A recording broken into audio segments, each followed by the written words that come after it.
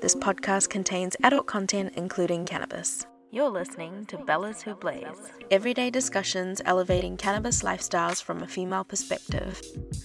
Welcome back to another episode of the Bellas Who Blaze podcast. I am your host, Kaya Blooms, and we're here chilling with my sister.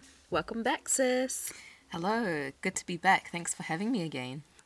This episode, we want to chat a little bit about cannabis and its strains and the strain families, because that is such a big topic, and we're definitely not going to get through everything, but we just want to touch on the subject so that we can continue to build on that knowledge of strains / cultivars, and we'll get to those terms in a little bit.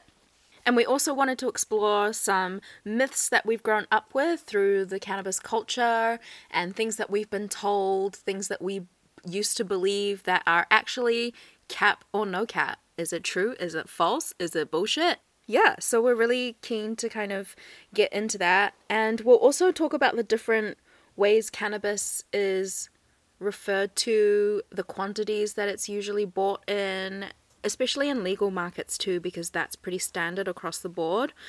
So firstly, we want to get into the strains, strain families, and what that is. So sis, if I say to you, like, what is a cannabis strain, what would you say to that?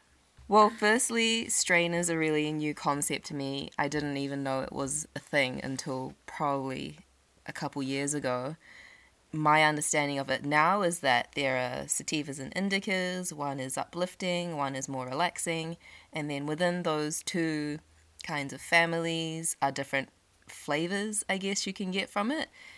Yeah, flavors can give off different effect as well as different tastes, and yeah, I have a really basic understanding of that as comparing it to like coffee beans.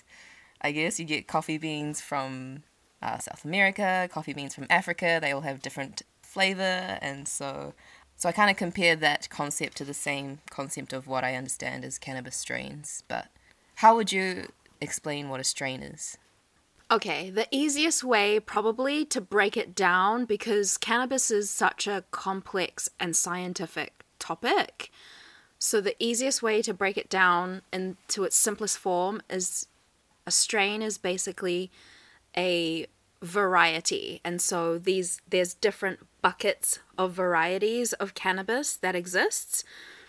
To be a little bit more technical, I guess, cannabis is basically split up into cannabis sativa, cannabis indica, cannabis ruderalis, and those sativa, indica, ruderalis kind of reference the region that the plant is from. So indica is actually from the Indian region, and then sativa is actually from kind of Central Asia region. In India, the plants grow much shorter and stockier. They've got broader leaves, they're dark, usually a lot more potent, and they can be more high THC and definitely bred to be more high THC. And then the sativas was traditionally a little bit more higher in CBD, and they grow a lot taller, their leaves are really narrow. And then ruderalis is basically like hemp's sister. So hemp is actually known as cannabis sativa. In the more common terminology that's used in most dispensaries, and the way we more commonly reference cannabis is exactly like you said, sativa, indica, hybrid. A hybrid is a combination of the two in any way that it's made up.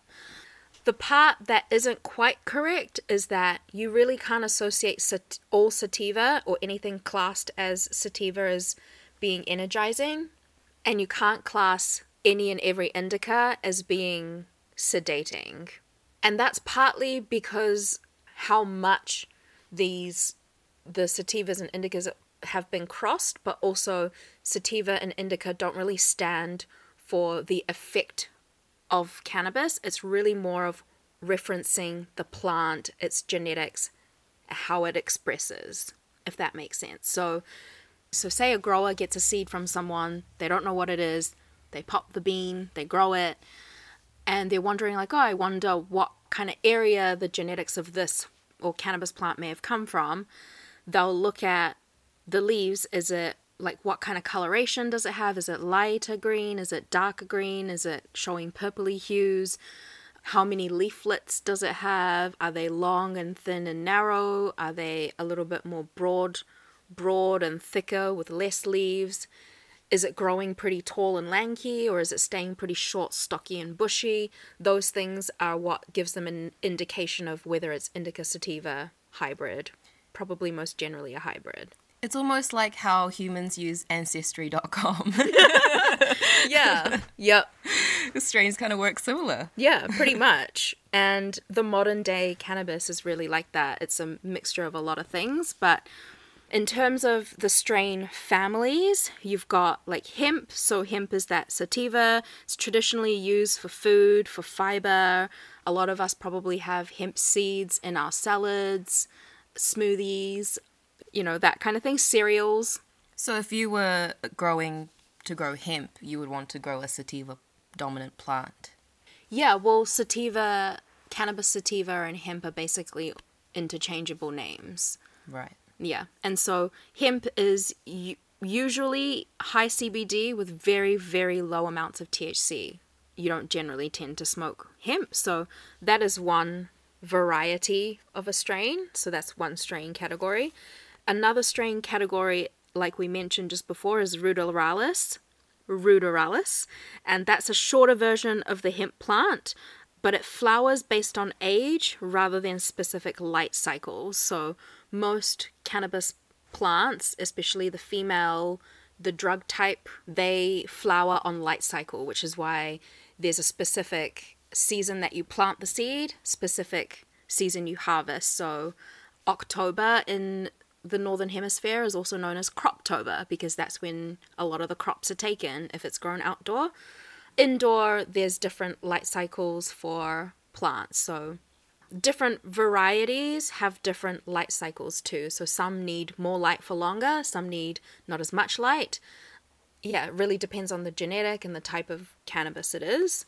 But ruderalis is generally, the flowering is based on age. It's a very low THC strain. More like hemp, not as recreational. Yeah, the light cycles kind of sound similar to like menstrual cycles. Yep. It's very much a female plant. Yep, it totally is.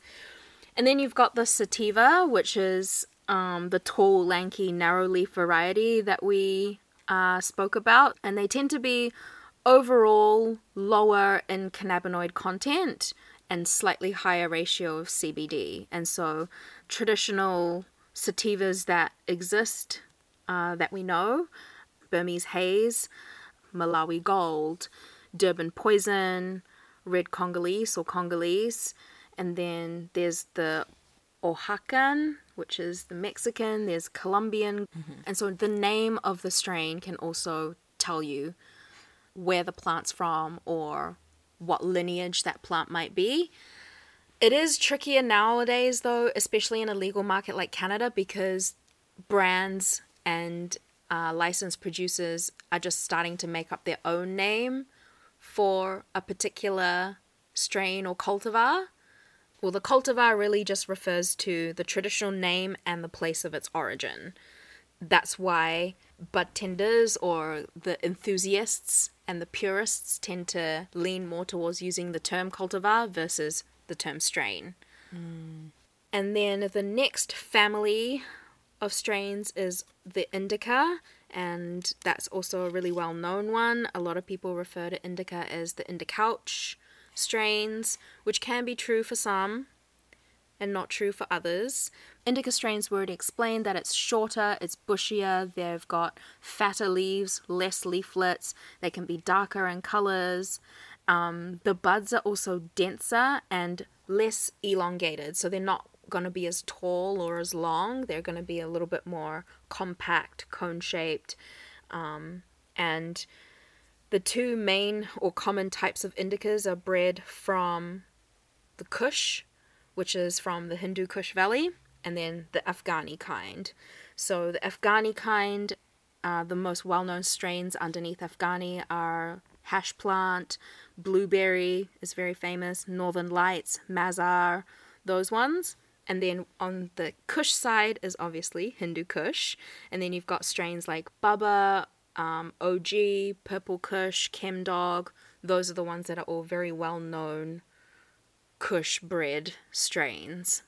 Indicas are also the most like crystally resinous pungent strains, which is why a lot of medical patients like Danny tend to lean more towards the Kushes. She really likes those high THC strains or cultivars because they're the heavy hitters and they can help a lot of ailments and be used medically as well. And then you've got the hybrids and the strains that have a mixture of both, depending on who the mothers of that particular strain or cultivar or variety is.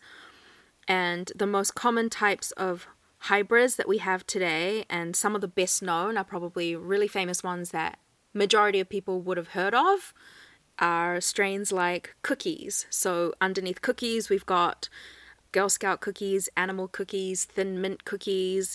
You've got the Widow family as well underneath the hybrids, which is like White Widow, very common here in New Zealand, Moby Dick, White Rhino in Chernobyl. And then you've got the Diesel family, and underneath that you've got like Lemon Diesel, Bruce Banner, BC Diesel, New York Diesel, and then probably one of the most famous is the Jacks family, and that contains like Jack Herrera, Jack Frost, Cinderella 99, Atomic Haze. That's hybrids. And then obviously you've got the group of high CBD strains. And these ones typically have a lot less THC as well. So it's not necessarily psychoactive, but it's not to say that you won't have any euphoric effects. It still absolutely can, but you just won't get the psychoactive side of it so much. And the most common types of high CBD strains that we all know are like Charlotte's Web, Canatonic. And Charlotte's Web is actually that strain that Dina was talking about, named after the medical patient Charlotte Figi, who was suffering seizures, and so the strain was actually created for her before she passed. So that kind of covers off strains, I guess. Yeah. It kind of explains that it kind of defeats the whole myth of sativa is this and indica is this. Cannabis has been generalized in those main categories when really those names just came based off their original origins, and that it doesn't really apply anymore, and that you should really know more about strain names. Yeah, strain names are also kind of a hotly debated topic because it's not always accurate when it comes to strain names. In summary, you can't really put labels on strains that relate to effect. So you can't really say a sativa is energizing and an indica is always sedating, because indica and sativa basically just stand for, it refers to their growth patterns that we talked about before on how Kushes and indicas are shorter, stockier, sativas are more like tall, etc. Mm-hmm. Like those parts. And I guess strain names still hold meaning, especially when it comes to like landrace strains, which are like basically the original genetic from a particular place. And so original sativa land races, you can find them in like Africa and Asia and those parts, versus indica land races that you'll find, again, like we mentioned, in different areas of the world, like the Hindu Kush Valley. But the strain names also get complicated because even though, say, like Congolese is that sativa we talked about, that is from Congo, or say Durban Poison. Durban Poison is a landrace sativa from South Africa, which is why it's called Durban Poison. As people have taken these genetics, crossed them with other things, the strain name and the genetic itself has gotten really muddled. And so even if you bought a Durban Poison, you don't actually know if it is or not unless they can tell you the exact genetic or the breeder that the seed came from. So another example of why strain names are complicated and they don't quite reflect a genetic or a particular cultivar is that, especially in Canada with a legal market, brands will sometimes rename a particular strain, so they could take, so they might take a particular strain and go, actually, we're going to get rid of strain names in general and just label one energy, one calm, one soothe, etc., and just kind of try and sell it based on an effect. And that can be great for certain people who just don't understand strain names, don't understand cultivars, don't understand indica sativa, like all of that stuff is confusing. So for a new consumer to be able to have that, I guess it might be useful. What that complicates is that the calm might not be calming for everybody. Right. So that's one complicated layer. And then there are the people that want to know what the particular strain is. So they're like, what is in the calm? And people might be like, well, it's a mix of different cultivars. It could be, who knows? Because there are pre-rolls out there that are just a mix of whatever is sativa, of whatever is indica. It's not like strain specific. But then you've got the brands and licensed producers who do care about the genetics, or they put in effort to preserve the particular strain name. And so it's like a mix. So it's hard to go by strain names as well, like you were kind of mentioning, in both a legal and an illegal market. Because it gets all muddled up. Sometimes someone just feels like naming something themselves because they want to. And so they're going to call something Ghost poison. Or, you know, like they might just make up a name that suits them, you know. They might even name it after themselves if they want to. So strain names aren't exactly a good place to start either, but strain names work really well in order for people to know exactly what they're consuming and what kind of effect it would have on them. But that being said, it could also be confusing for a lot of other people with how brands can make their own names to umbrella a lot of other strain names. And so I guess that could also be confusing for others who aren't as familiar with strain names. Like you said, how other companies can release products that umbrella a lot of strain names under one word, such as calming or energizing, like you said, but it won't always have that effect. So it can be really great for people to educate themselves, but it can also go but it can also be quite confusing.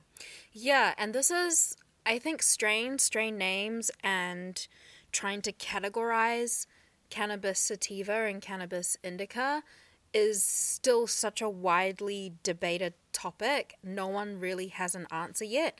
You know, there are people who are adamant that we need to preserve the strain names, and I completely see the reasons why behind those, because there's a lot of culture and history that is behind that, and a lot of the origin stories as well.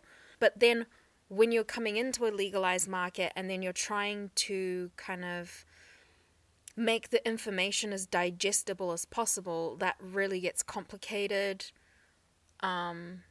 with the strain names, because there's no real format to it.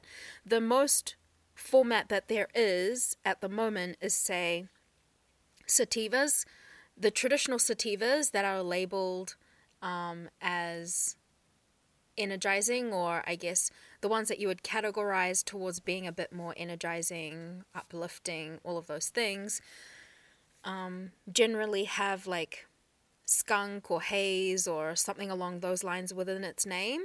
And then the heavier, like if something has kush at the end of it, you kind of know that it's going to be a bit heavier. Like that's kind of one way some people do it. In general, this is still a work in progress, and everyone in the industry is still trying to figure out a standardized reference, but also standardized terminology around, okay, well, how do we approach this? Because currently brands are saying sativa's energizing, indica is sedating, and from the get-go that's false. So yeah, people are trying to find different ways to break that information down. Some people are relying a lot more on terpenes and their profiles, because Sativas are more likely to be more fruity, citrusy in terms of aroma, and then indicas do have a lot more of a gassy undertone, and so that's one way that you're able to separate the two categories. In a legal market, they're trying to expand the amount of testing on a label, so rather than just including THC and CBD, include some other minor cannabinoids like CBG, CBN, along with the different terpene percentages or that kind of thing. But yeah, in terms of a standard graph that you can look at to go, okay, well, this is here and that's there, there isn't one. Would you say there almost needs to be a global standard of where strains kind of sit within a graph sort of thing, like you said? I think standardizing something across the board is really important.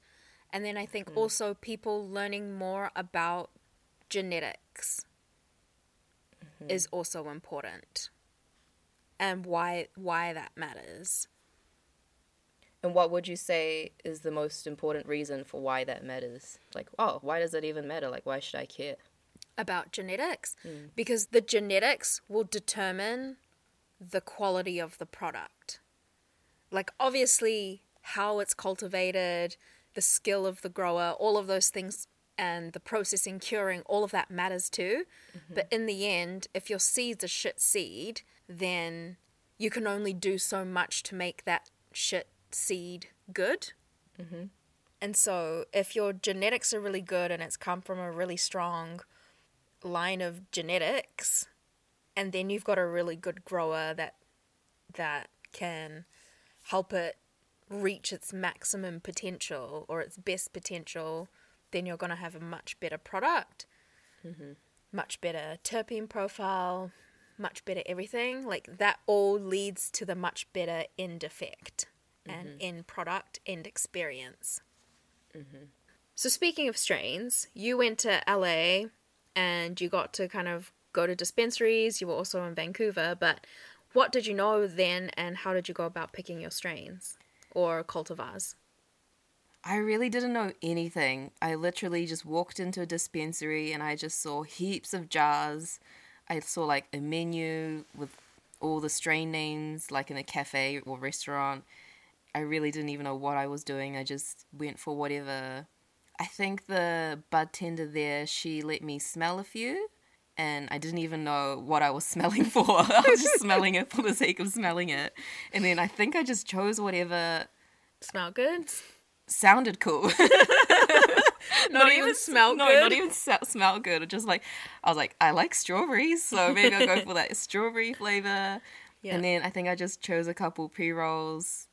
And yeah, I was just so misinformed. I think I ended up getting a sativa pre-roll, even though I was so keen to like sleep because I couldn't sleep on the plane.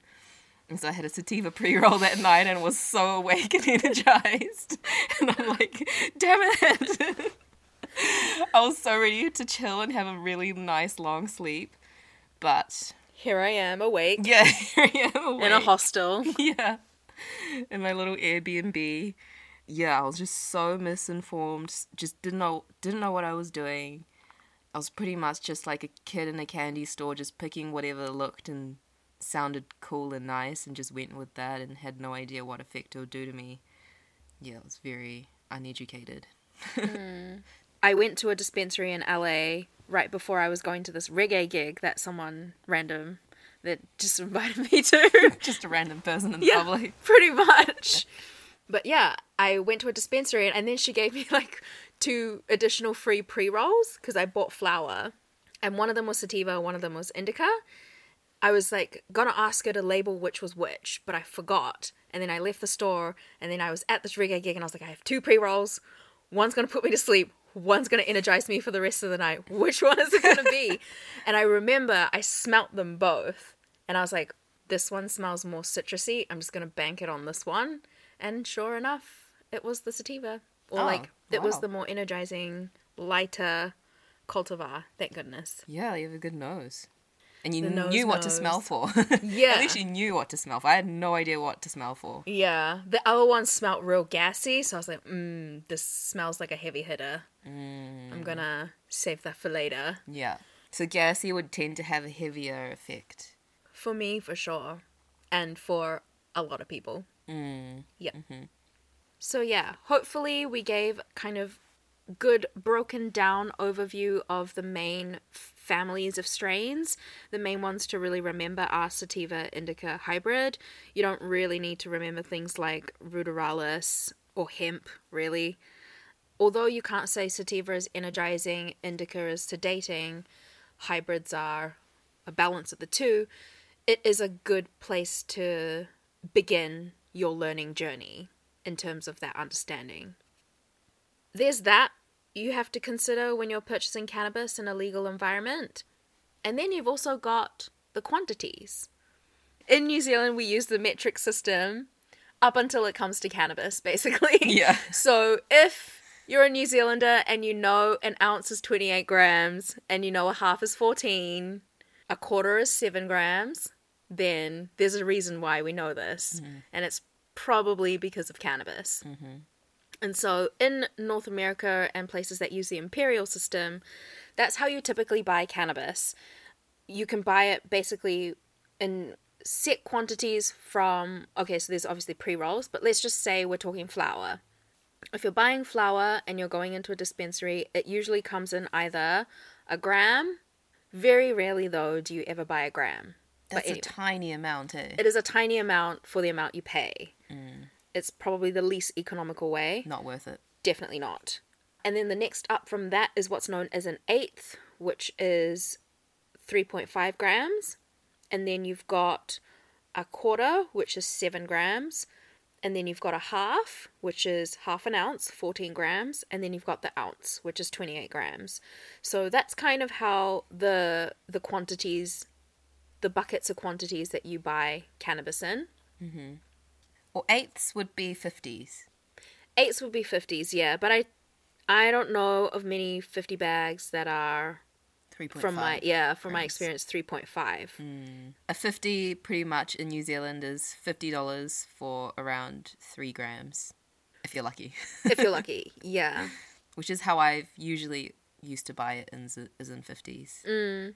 Probably Or 50s in the West. yeah. 50s with 2 Ds. Yeah. I love how you just threw the West Side sign up there. I know, it just came with it. I couldn't not. The hand just came up automatically. Didn't even have to think.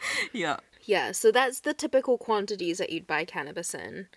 So in a typical legal market where you are buying for yourself, what would a haul look like for you and how would you store it at home? A typical haul for me, if it's a big re-up or haul, I would typically probably grab 2 to 3 eighths. Because for me, an eighth is a good amount to have a test or a sample of a cultivar of flower, but not fully commit to it. Especially because in a legal environment, you've got so much choice.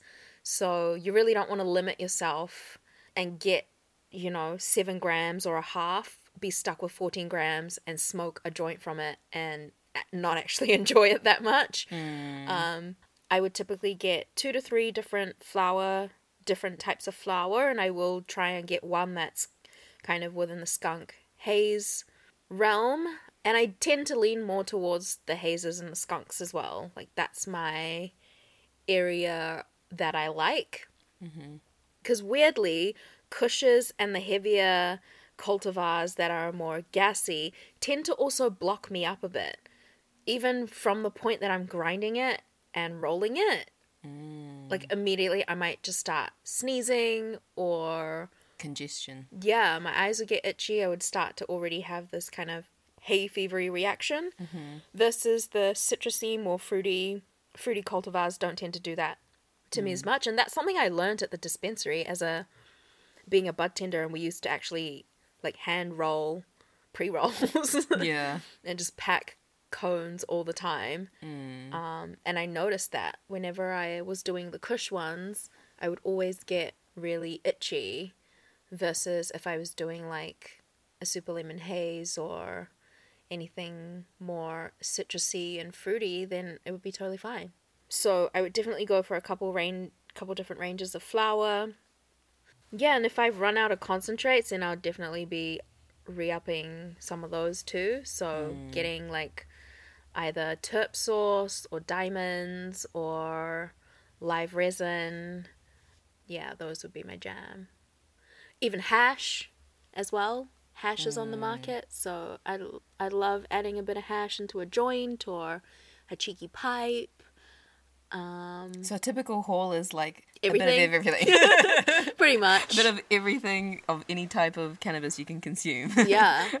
I am like a kid in a candy store. I really can't control myself when I go into a dispensary. Yeah, I couldn't blame you. Yeah. I guess from that experience, being a kid in a candy store, not being able to control my sugar intake, i.e. cannabis intake, I did have a period, especially when I was working as a bud tender, and this was a grey market dispensary, so we were getting to test a lot of products. So almost every shift I'd get given like a rosin or a live resin or some kind of concentrate to try out and test, or an edible and that kind of thing.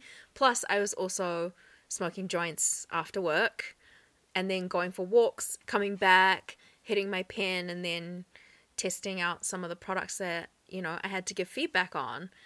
And doing that for like a good couple months, I started to get really, really sick in the mornings. Like in the mornings, I would have a really upset stomach to a point where I would start to like dry wrench and I felt like I needed to vomit.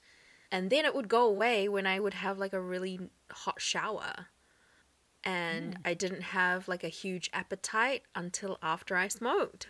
And another guy actually at the dispensary as well, he was telling me about how he has cannabis hyperemesis syndrome or hyperemesis.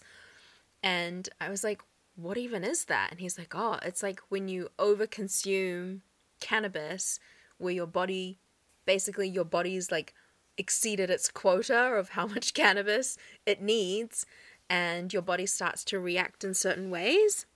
Some of the main signs of cannabis hyperemesis is nausea. I had tendency to use hot baths or showers for relief. That was my next step in the morning. You'd also get stomach pains. You'd find it difficult to eat or hold food down. You'd lose weight. That's definitely not a problem I had. And vomiting or diarrhea. Some people can get it really severely too, but that's if you have like a really bad case of cannabinoid hyperemesis syndrome. But I definitely had it in like a very mild way, and it's not necessarily as understood. They say that THC is a big component to what may contribute to it. Majority of cannabis consumers don't actually develop this, so there could be other factors that could have triggered it. Yeah, and sometimes that just means that you need to take a break. Take a tolerance break, let your body just detox and let it come back to its usual self.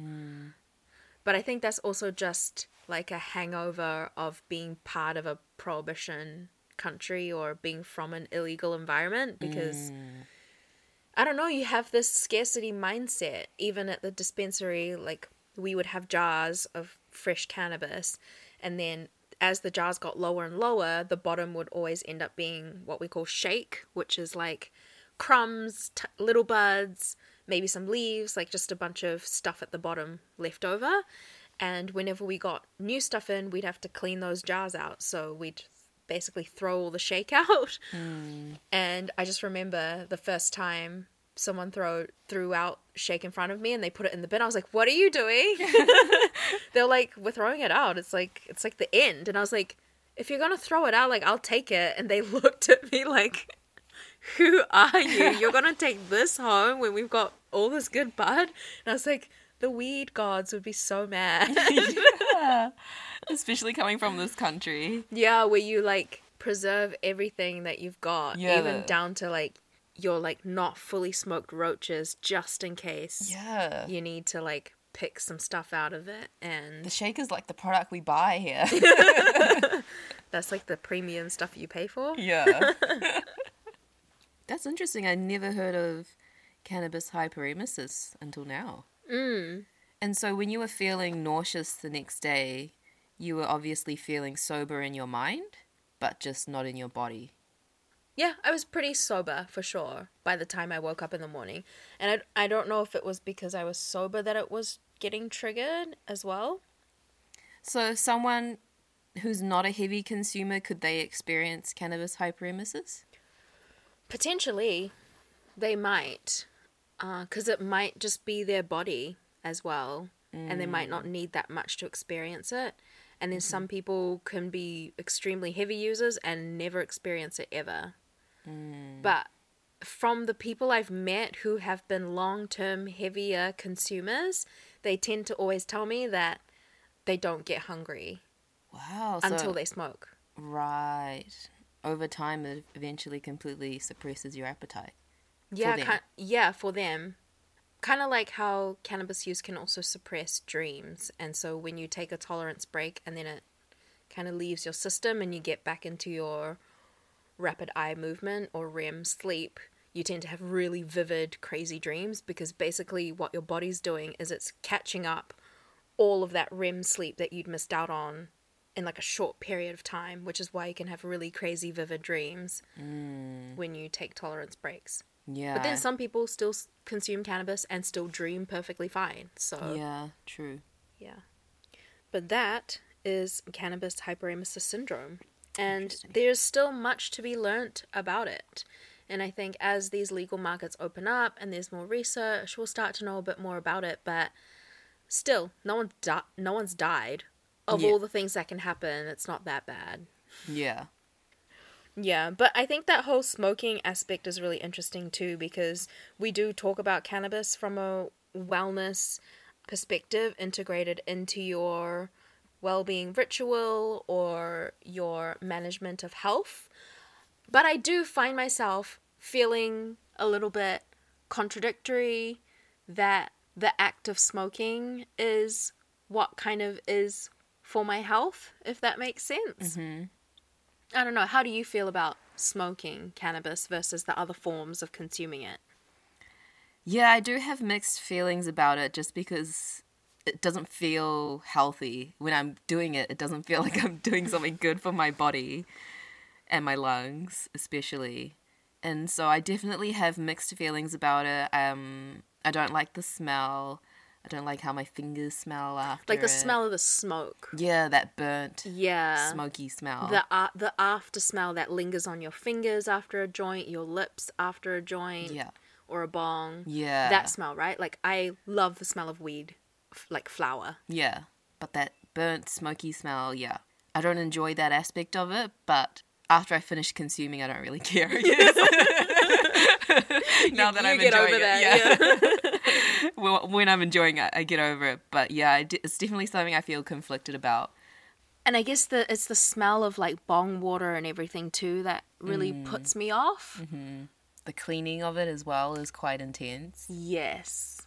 So yeah, I do find that part a little bit contradictory, but at the same time, it is the fastest way for cannabis to take effect, is to smoke it. It works quicker than anything else. And you're also controlling, the exact amount you put into the cone, the exact amount you're lighting and how much you're inhaling, and you can kind of control that yourself. Yeah. Whereas, say, if a pill was created and, say, you take the pill and you'll get the same effect of if you smoked it, I feel like it'll be harder to control the amount.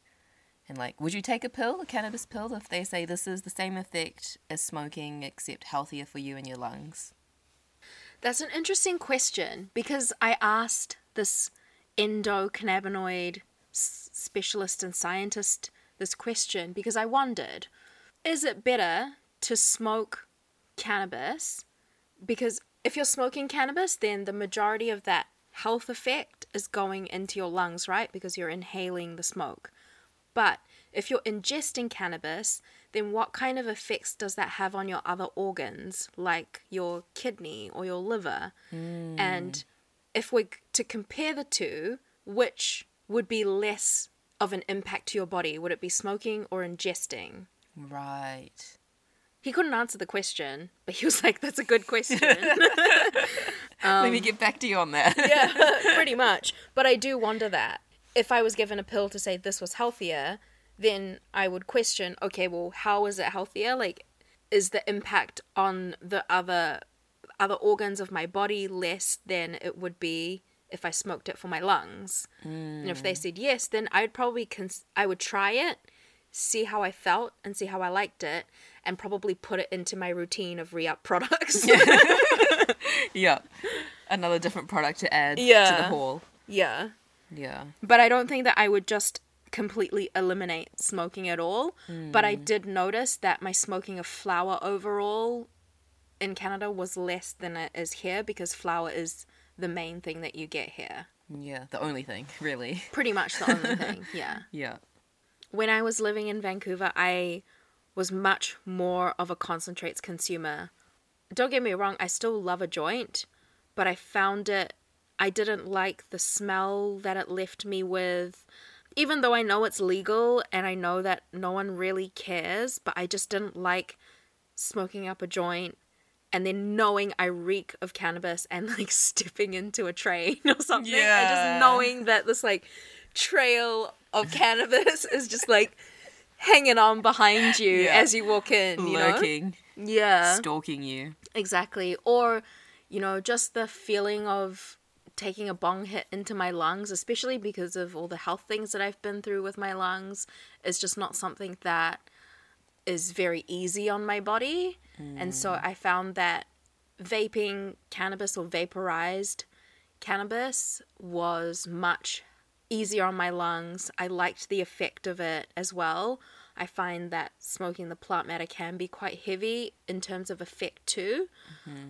And then the smell aspect. It's like a much lighter smell, more pleasant, almost unidentifiable as cannabis, which I prefer. And I think it can be really confusing when we talk about vaping cannabis, because it can be associated to like e-cigarettes, but it's completely different.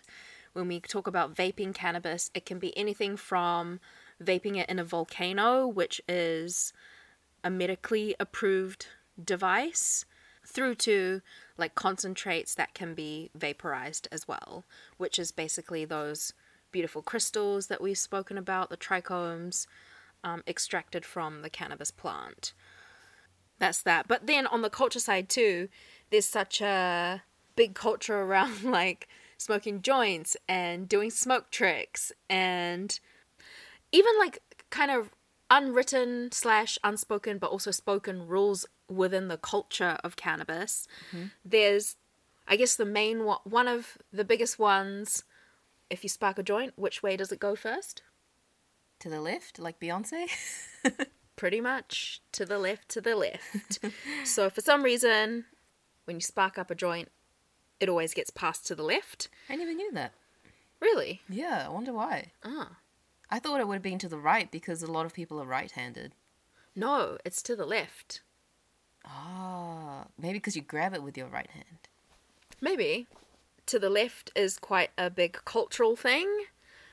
You'll often hear people talk about puff, puff, pass, which refers to puff, puff, pass, which refers to you take your hit and then you pass it on. You don't babysit the joint and tell a long-winded story while you're waving this joint around and everyone's just staring at it. You pass it. Obviously, in our non-COVID times as well. Yeah. And just know that if you are that person telling that story, no one's listening to your story. Everyone's watching the joint and seeing how quickly it's burning down. Yeah. Pretty much.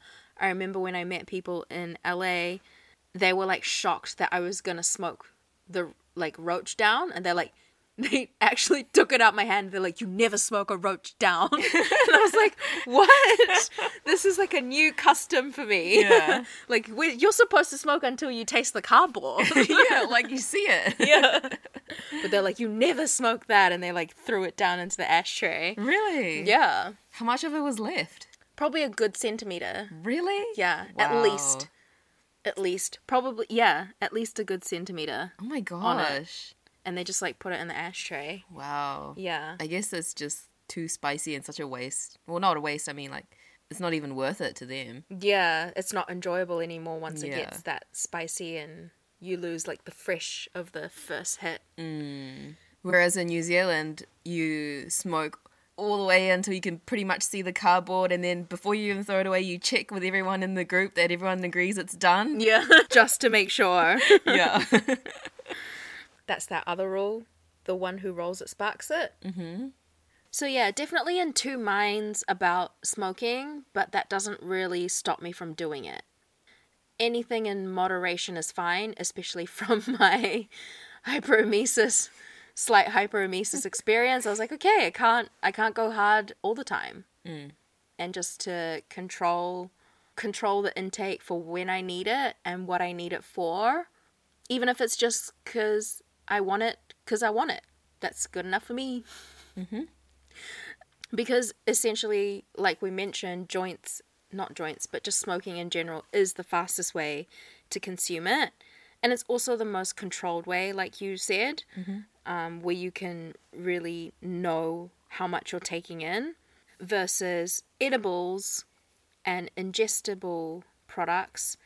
The effects are much slower to come on, and the effects can be for much longer. But what are some of the signs that you look for when you know you're greening out? I get sweaty palms. Definitely the sweats. Yeah, the sweats. A bit of like lightheadedness, like kind of a mixture of motion sickness / just like that low blood pressure feeling. And Just a little bit faint. yeah, increasing paranoid thoughts just in my head. What about you? I feel like there's waves going through my body. Yes. Like, that's not necessarily every time I overconsume. Sometimes edibles just come in waves. I definitely get the cold sweats, for sure. Sometimes I even start shaking, and that's actually an overconsumption of THC too. It's like you can sometimes shake. I've experienced that. Yep, that's what it is. Never knew. Yeah. Definitely like a dizziness, or almost like lightheaded, and your vision kind of changes. So everything is a little bit more foggy or cloudy for me. Almost as if like a migraine is coming on, but not quite the thumping head portion of a migraine. And then if I'm greening out really bad, then you start to spin. Like the whole world feels like it's spinning, and you're a little bit off balance or quite off balance. And then you can also feel nauseous too. Yep. But those are generally the signs of, or what I look for when I know that I'm about to overconsume. But I haven't actually done that in quite a while. Probably a year. Yeah, probably same. Which is actually not a long time. Yeah, that's not a long time. But generally for me, when I do start feeling like that, I don't know why, but with anything, even if I'm just like feeling sick in general, if I just vomit, I automatically feel better. And so even with like, if I'm starting to feel like I'm greening out, and I'll be like, do I feel like I need to vomit? I'll be like, yep, just go and vomit. And then I'll do it and I'll instantly feel better. And I feel like that's just because how my body reacts with anything. If I'm feeling like motion sick, or just some kind of food made me sick, or a smell made me sick, if I just vomit, it automatically makes me feel better. So I don't know if that's like a coping mechanism. I don't know if that's a very good It's not a very good coping mechanism. But for some reason, like, that's what helps me kind of bring myself out of that feeling of, am I going to feel like this forever? How am I going to get myself out of this feeling? As soon as I start to feel like, oh shit, I'm like a little bit higher than I want to be, I learned that if I sculled a ton of water, it would bring me back a little bit. And when I say scull, like, as much as possible, like go full liter if you can. And then that usually tends to bring me back. If not, then tricks that people say are chew on peppercorns, because different terpenes can also help kind of counteract or have this entourage effect that helps you kind of balance things out. So peppercorns have caryophyllene. Any kind of citrus fruit that has limonene, lemon, oranges, if you can eat that, smell that, that kind of thing can also help. And then the best one to have on hand, and I always have on hand, is CBD. CBD is the best counteract of THC. That's fascinating because that feels like when you're experiencing it, it's the last thing you would want to reach for is more cannabis in a way. Yeah, but it brings you back from the high. And so, you know, even if we're at events in Canada, quite often someone will have CBD on hand for that one person who just takes it a little bit too far. And you're Really? like, have some CBD, we'll bring you back for a sec. Wow. Yeah, so it can really help, especially if you can smoke the CBD, obviously, because that works a lot quicker. But you can even have like a tincture or some gummies on hand, or anything with CBD in it can really help counter the spin out that THC can have on some people when you have too much. Wow, that's cool. So make sure your haul includes some CBD. Always does. I also read that herbal tea can help. Yep. And watching something funny. Yes, watching something funny, deep breaths Yeah, can also deep help. breaths. But I'd say the biggest one would be to stay hydrated, for sure. Like, scull back, ideally water. Don't just go back and scull a soda. Oh, yeah. That's just going to create a whole another whole set of other problems. problem. Yeah. Digestion, gas, on top of all the greening out issues you're having. Yeah, definitely don't do that. Also helps to eat something if you're still in that phase of greening out that it's possible. Yeah. Sometimes you catch it too late and you just have to sleep it off. Yeah. That's good too. Stay hydrated. But you won't die. Most That's the importantly. thing. Yeah, most importantly, you won't die. You'll wake up. You might feel a bit heavy in the body the next day and feel like a weed hangover. Definitely nowhere near in comparison to an alcohol hangover. Like, you're not going to be vomiting all the next day or anything like that.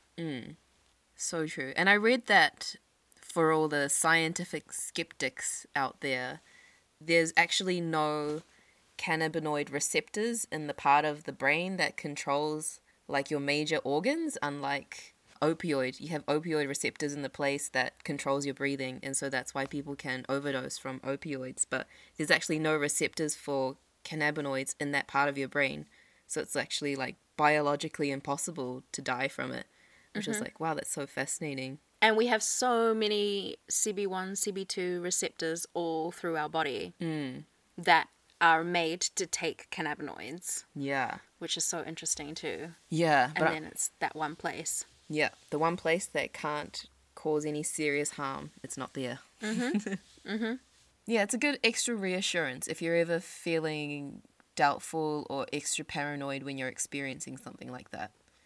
Just know that scientifically it's impossible.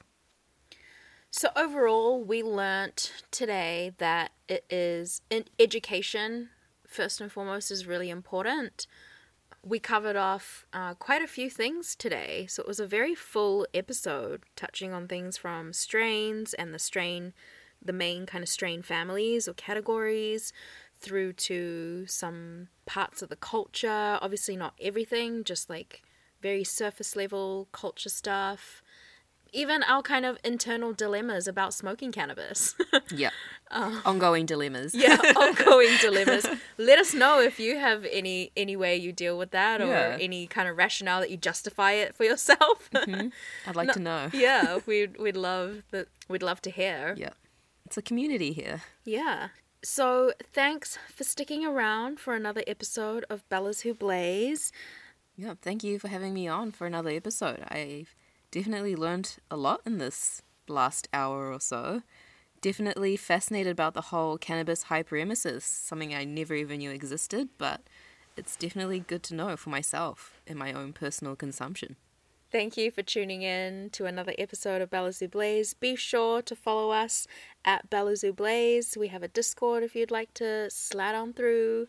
Our DMs are always open. If you have any questions, if you have any suggestions of questions you have or topics you'd like us to cover, we're always open to hearing your thoughts. So feel free to drop us a comment, drop us a like, a follow. Stay blazed, stay happy, stay elevated. Matane and matewa. Thanks for listening to Bellas Who Blaze.